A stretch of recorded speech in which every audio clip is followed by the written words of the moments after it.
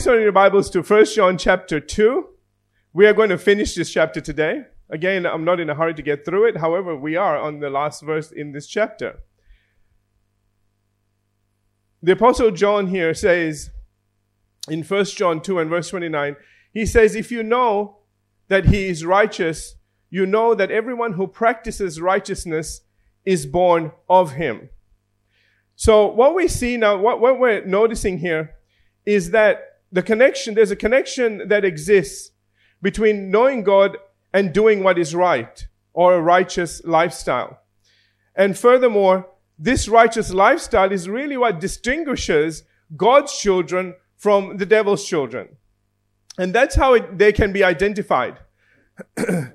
Thomas F. Johnson put it so well when he said, it is a passage dominated by ethics, particularly an ethical concern for righteousness and sin. It compares two families, the children of God and the children of the devil. All right. That's my introduction. Now let's get into it. Okay.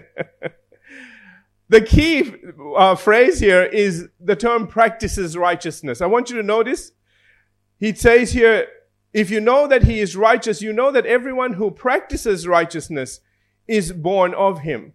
To practice righteousness means to practice righteousness as a way of life.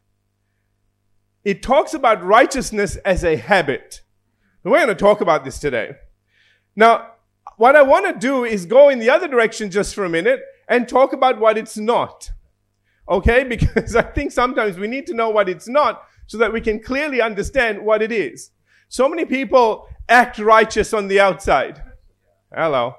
Okay? They're nice on the outside, but on the inside, they're not so nice. Don't ever get good manners mixed up with righteousness, or dressing well mixed up with righteousness. Jesus put it this way, and let me go to Matthew chapter 6. It's not to be confused with doing good, Jesus says, to be seen of men. He says in Matthew 6 and verse 1, he says, take heed that you do not do your charitable deeds before men. Notice charitable deeds. They're not just good deeds. They're charitable deeds. Okay? He says that you do not do your charitable deeds before men to be seen by them. A lot of people find, value in their life by how many people acknowledge that they did the right thing. And then when you don't, you're hard to live with. I'm talking in husband and wife, okay? Let's just get right down to it, man. I mean, the husband does something, the wife doesn't see it, the husband's upset from then on. I'll never do that again. And vice versa. Usually it's the vice versa part. That's why I use the husband first. Okay. Okay. All right. You know what I'm trying to say. All right. See, this is what we're talking about.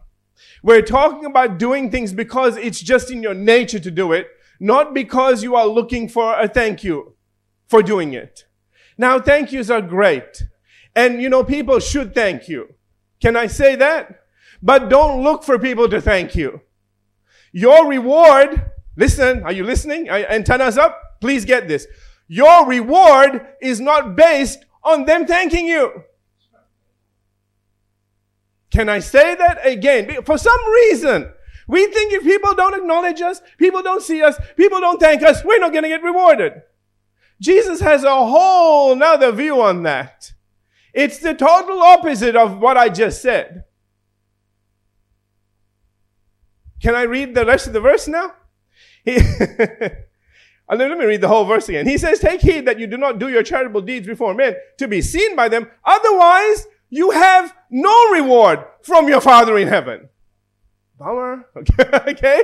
Listen, man, if you're looking to be thanked, you're not getting anything when you get there. Are you with me? We have to be so careful that we are not doing stuff to be thanked. And therefore, when we get thanked, we think, well, now I have a reward in heaven. You just lost it. Now, that's if you're looking for it. Okay? If you're not looking for it, if people are thanking you because you're just doing the right thing, because it's in your nature to do it, then you have two rewards. Isn't that lovely? You get thanked down here and you get rewarded up there. Amen. That's the kind of life you want to live. Do you know why you want that kind of life? Because that way you keep a smile on your face, regardless of whether people thank you or not. You continue being the person that blesses other people and also that makes God happy. Can I just put it that way? I'm trying to think of a big word here, but can we just make God happy some days? Amen. He's always doing things for you without telling you about it. That's the problem. Because we don't acknowledge it. That's why I said live a thankful life. That's one of the secrets to being blessed is just be thankful. Now, not for the bad things, okay? For all the good and perfect gifts.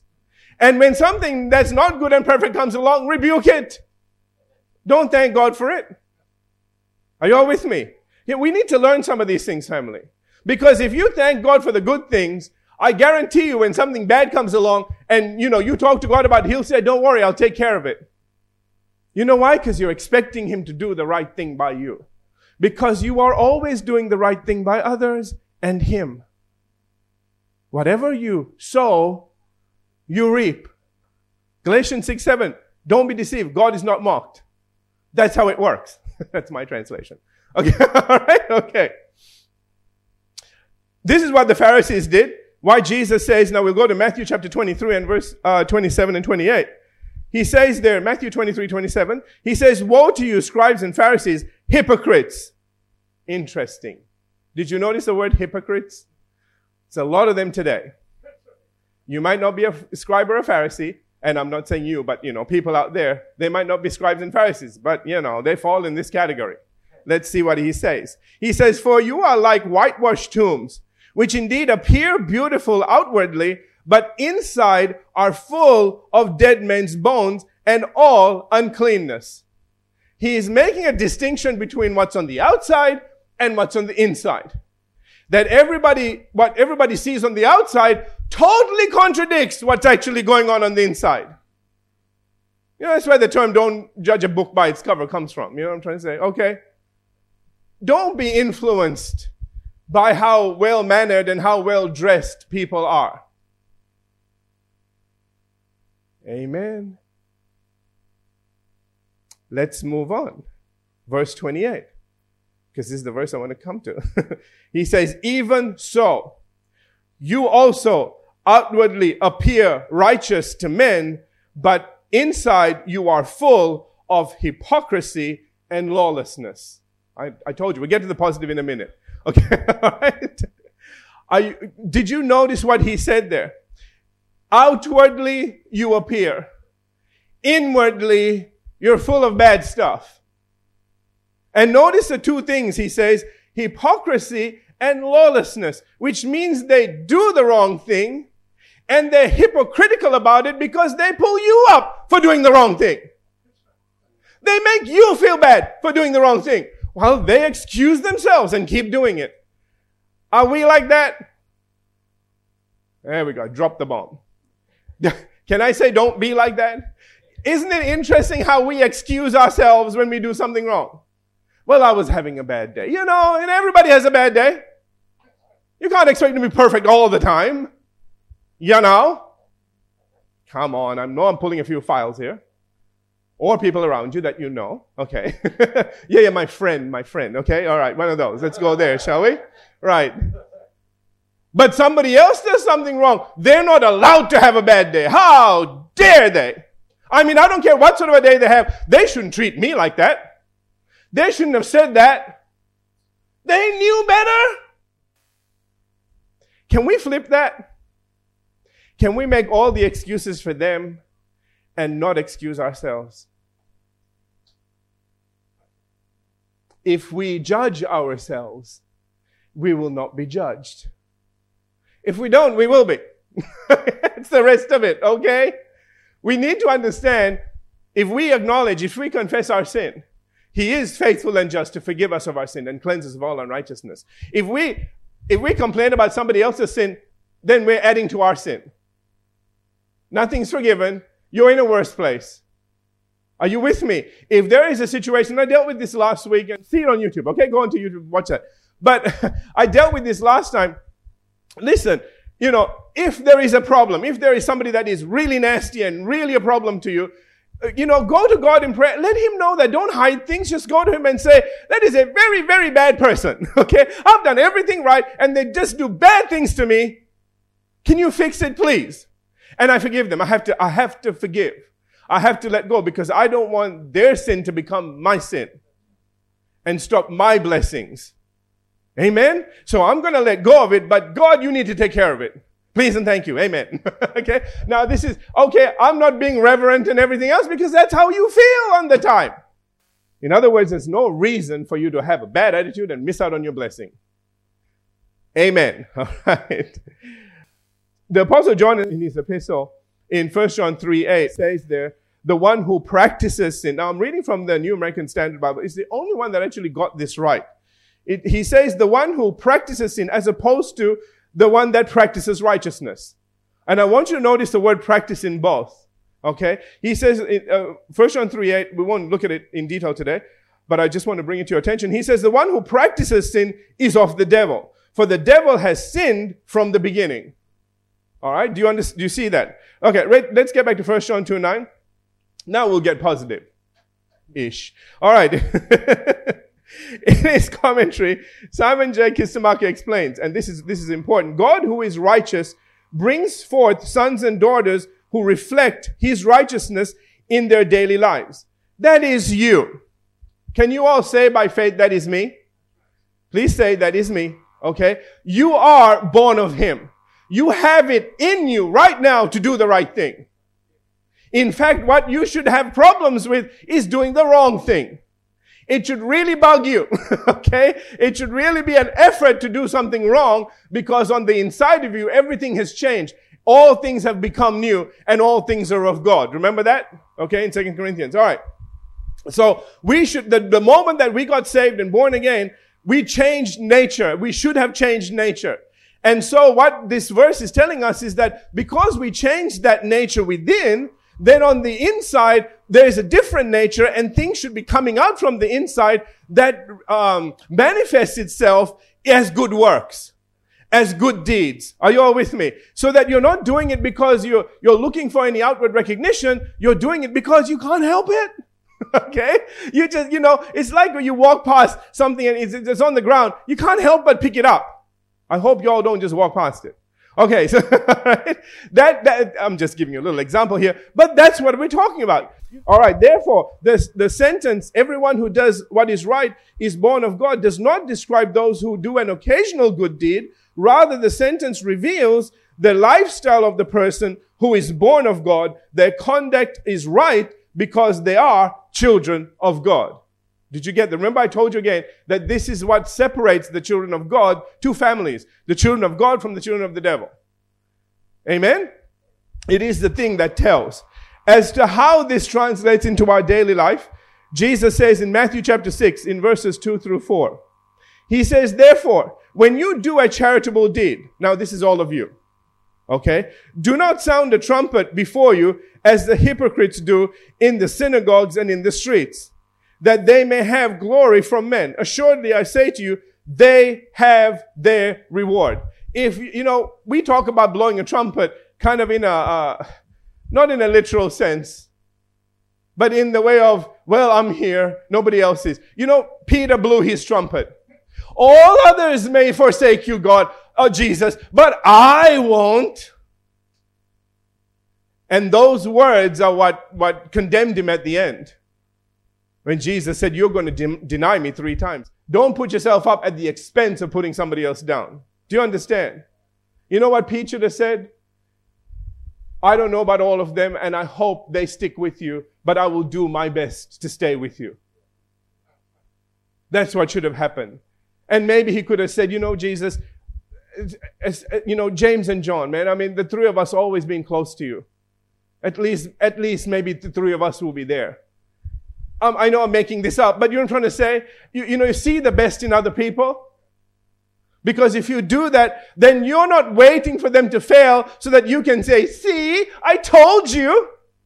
Okay? You become the other person. You become the person when you see people starting to fall off and fail. You say, come on, guys, you're better than this. He needs us now. We need to stick with him. He asked to pray for an hour. Let's pray. Stop falling asleep. Hello. Wouldn't that have been an awesome thing to read? But they all went to sleep. Including the guy that said, I'll do everything. What was I saying? Yeah. Amen. Be careful. Don't blow your own trumpet. Amen. All right. So he says, when you do a charitable deed, verse 3. In fact, let me just go back for just a minute. Notice something else here. This is very important. After he says, do not sound a trumpet as the hypocrites do in the synagogues and the streets, he says that they may have glory from men. Assuredly, I say to you, they have their reward. Did you notice that if you are looking for glory from people, if you're looking for outward thanks, that's all the reward you're going to get. Lap it up. Don't think that you're going to get this out here and then God's going to go, oh, and I'm going to bless you too. You're going to have a disappointed dad. He's going to ask you a question. Did you do it for me or did you do it to be seen? Did you do it because it was the right thing or because you wanted to be rewarded? Why'd you do it? I leave that hanging. Verse 3. He says, but when you do a charitable deed, do not let your left hand know what your right hand is doing. Now, I want you to notice two things here. I want you to notice in verse 2, it says, do not sound a trumpet. What do trumpets do? Let everybody on the outside know what you're doing. What's the next thing he says? Get to the place where you yourself aren't keeping track of the good you're doing. You know, when he says, do not let your right hand know what your left hand is doing, have you noticed that sometimes, I'm being very sweet. Sometimes, we keep track of the good we do for people. We may not advertise it, but we're keeping a little record. Now, I helped them 3 times, and I helped that person 6 times, and boy, when they were in real trouble, hello. Do you know what this is saying? Don't do that. Don't keep track. So A, don't announce it to everybody, and B, even if you don't announce it, don't keep track either. People come to me and say, oh, you did this, and I don't remember. Not because I have a bad memory, but because I don't keep track of things like that. Are you all with me? Do you know why? Because God is the one that rewards me, and I'm only looking to him. I remember what he does. You ask me how God blessed you. Oh, bless me. I'll tell you how he blessed me. Amen. But if you ask me how many people have I blessed and what have I done, I have a failing memory. It's best that I do. It's best I don't keep track, because then the devil has nothing to use against me. He can't come and say, well, you did these 6 things for them and you asked them to do one thing, and they say no. I'm over exaggerating, but you get the point. That's how we think, And it's like, that's it, I'm never doing anything good again. Oh, you lost all your reward now. It's all gone. Amen. Just don't, one of the things that God teaches us to do is this. Don't expect to reap where you sow. So if I, for example, do a good deed, say to my dad, I'm not looking for him to pay me. Now, he may say he wants to pay me back. I don't want it. I'm doing it as unto the Lord. See, if I do it as unto the Lord, then it'll come from somewhere else. Do you hear what I'm saying? And boy, that has come through so many times. I might help someone, and from somewhere else I'll get blessed. So I'm not thinking now, okay, that's really good, but they still owe me. Do you hear what I'm saying? Amen? You just do what you need to do for the people that they need without strings attached. God, don't attach any strings to anything you do. Just do it because it's the right thing to do, because you can't help yourself but to do it. Do you understand? Okay, it's in your nature to do it. You just do it. Okay, it hurts when you can't and when you don't. Amen? All right. And then know that somewhere, God is not he owes no man no debt, and the ladies too. Okay, whatever you do, he will repay. Trust me. And he doesn't just pay back the same amount. He pays 30, 60, 100-fold. He gives it back so many times over, you think, enough, Lord, enough. And the Bible talks about that you'll be going, that'll do. I'm happy. I'm more than happy. You can stop now, okay? But you know what? Ecclesiastes says, you cast your bread upon the water and it will just keep coming back on every wave. Amen? You can never outgive God. And I'm not talking about money. I'm just talking about your life. In kindness, in good deeds, in speaking good words to people, blessing them wherever and however you can. I will tell you, it will come back. When you're feeling a little down, somebody will go, oh, that's the person that cheered me up. I want to cheer them up. Amen? And they will bring life and joy into your life. Anyway, getting back to this, he says again, when you do a charitable deed, do not let your left hand know what your right hand is doing. In other words, don't keep track. Verse 4, he says that your charitable deed may be in secret, and your Father who sees in secret will himself reward you openly. Amen. Did you notice reward you openly? It didn't say that he will reward you secretly. I think that's really interesting. You do everything as quiet as you can, and boy, when it comes on you, they know you won the lotto. Twice. And they're all thinking, I think that's fixed, man. How does anybody win it twice? 2 weeks in a row, You know what I'm trying to say? He rewards you openly. Things happen. You do things quietly and suddenly a position comes available and they just give it to you. They say, go to the interview. It's just a procedure. We just need to say that we, interviewed you so we can give you the job. We want to give you the job. Do you understand what I'm trying to say? This is the sort of stuff that happens. Sadly, it's not happening because so many people don't know to do this. You say, well, I haven't heard of it. That's because nobody's doing this. Okay? You do the right thing and it will open doors that will astound you. Things will begin to happen in the spirit that will just amaze you. And you think, God, what happened? You sowed seed. You didn't ask for anything. You did it with the right heart. You did it as unto me. My turn to reward you openly. So there it is. Hallelujah. Amen. I. Howard Marshall writes, true righteousness, the kind that is shown by Jesus, is possible only on the basis of spiritual birth. Do you see the connection there? True righteousness, spiritual birth. No spiritual birth, no true righteousness. Okay? What John is trying to stress is that doing what is right is the consequence of spiritual birth. Hence, if a person does what is right, this is a sign of spiritual birth. And it is what gives us the assurance that we shall have confidence before him at his coming. This was the previous verse. Let me just say this very quickly. There are some Christians that are stinkers. Okay? The Apostle Paul deals with them and he talks about carnality. That you are still carnal in the way you think, in the way you act. So I don't want you to think if you do the wrong thing one time, you're not saved. Do you understand what I'm trying to say? Please don't walk out of here confused and like, oh my God, I kicked the cat yesterday. I think I lost my salvation. No. Just apologize to the cat. Don't do it again. All right? But you didn't lose your salvation. All right? Listen, man. There are Christians that do bad things. They're still Christians and God isn't happy with them. And God wants them to repent. Some do, some don't. For various reasons. I don't want to go into them today. Okay? But you need to understand, this isn't talking about that. This is talking about an inward nature that manifests itself in a certain way. And if that inward nature has changed, there will be a manifestation of some description on the outside. Even if you do the wrong thing and it really bugs you, it tells us something. That it is not in you to do the wrong thing. You hear what I'm saying? Okay, let's move on. According to the Apostle Peter, there is no reason why we should fail at this. He says here, he knows, right? This is Pete, okay, writing from experience now. And he realized why he changed at the day of Pentecost.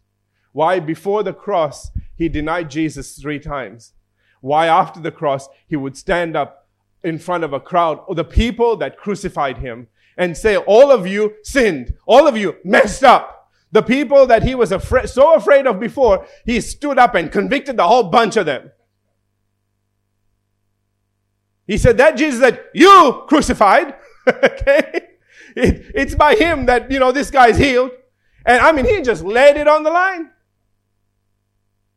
And so he writes in 2 Peter chapter 1, latter half of verse 3 and into verse 4, he says, his divine power has given to us all things that pertain to life and godliness. Notice all things. All right. The New Living Translation puts it this way. His divine power gives us everything we need for living a godly life. I love that. Through the knowledge of him who called us by glory and virtue, verse 4, by which have been given to us exceedingly great and precious promises, that through these you may be partakers of the divine nature. Notice the exceeding great and precious promises. So there is nothing, he's given us every good and perfect gift. We have a divine nature on the inside of us. And notice he says that there is this exceeding precious, great and precious promises. In fact, not only are there things on the inside of us working for us, but there are promises on the outside. If we pull them in, we'll add to what we have on the inside.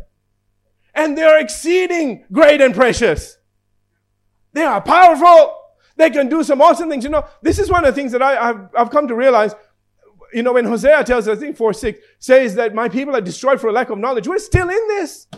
You know, we still don't understand some of these, great and exceeding promises. We haven't figured some of them out yet. As smart as we think we are, we're not there yet. If there are things going wrong in our life, we still haven't got there. People say, well, we should be praying more. We should be having more faith. Yeah, but faith comes by hearing and hearing. And if you don't have the right thing to hear, you're still not getting the faith you need to overcome the problem that you have. For a long time, people didn't know about healing. So there was no faith there. So we all thought God was afflicting us. That he was trying to teach us a lesson. Yeah, go back to the word. Yeah, you missed something. Okay? And when we got that revelation, then things started happening. We stopped blaming him for everything. Okay? We started realizing we had a part to play in it. I am saying the same thing is true right now. If there's anything going wrong in your life, it means you're lacking some wisdom. You're lacking some insight. You're lacking some word of God that you need in your life in order to get yourself past the problem or the place that you're in. Are you all with me? Amen? All right. Because the Apostle Peter is saying there is no reason for us to fail. There is so much in there. You are not going to go to heaven and God says, oh, I'm so sorry. I forgot to put that promise in there for you. Had I put that one in there, you would have been good. But I'm sorry, I kind of missed you, There's a lot of stuff there. I kind of missed you. Will never happen. The only thing he'll look at you and say is, it was there, you didn't find it. You need to find it. Seek, and it won't fall on your head. You have to seek. Knock, it will be opened. Amen? You need to do some seeking and some knocking. If the asking part doesn't work in whatever. Remember, it starts with asking, then seeking, then knocking. Do whatever you need, get there. Stop complaining and find out what you need to know in order to get you to the place of victory. Can I get an amen? Thank you. All right, amen. All right, and notice he says here, by which have been given to us exceedingly great and precious promises, that through these you may be partakers of the divine nature, having escaped the corruption that is in the world through lust. Hallelujah. There is no power that the enemy has that the cross didn't pay for. You have been delivered out of the power of darkness. Do you hear me? It has no more power over you. Now, you can decide to do the wrong thing. That's on you. There's no power that is over you that makes you do the wrong thing. That compels you to do the wrong thing. That just is at you all the time, day and night. Amen. That's why, you can't blame people that don't have God and don't have this divine nature for doing the wrong thing. You don't know how they've been tormented. You don't know how they've been, I'm going to use this word, how they've been bullied into doing the wrong thing by the devil. The devil is a bully and he'll push people to do the wrong thing. And then he'll make everybody think they are a bad person. He'll never show himself. The very person that gets them to do the wrong thing will now come and accuse them and say to you, see, how can you love something like that? He plays both ends. Don't get caught.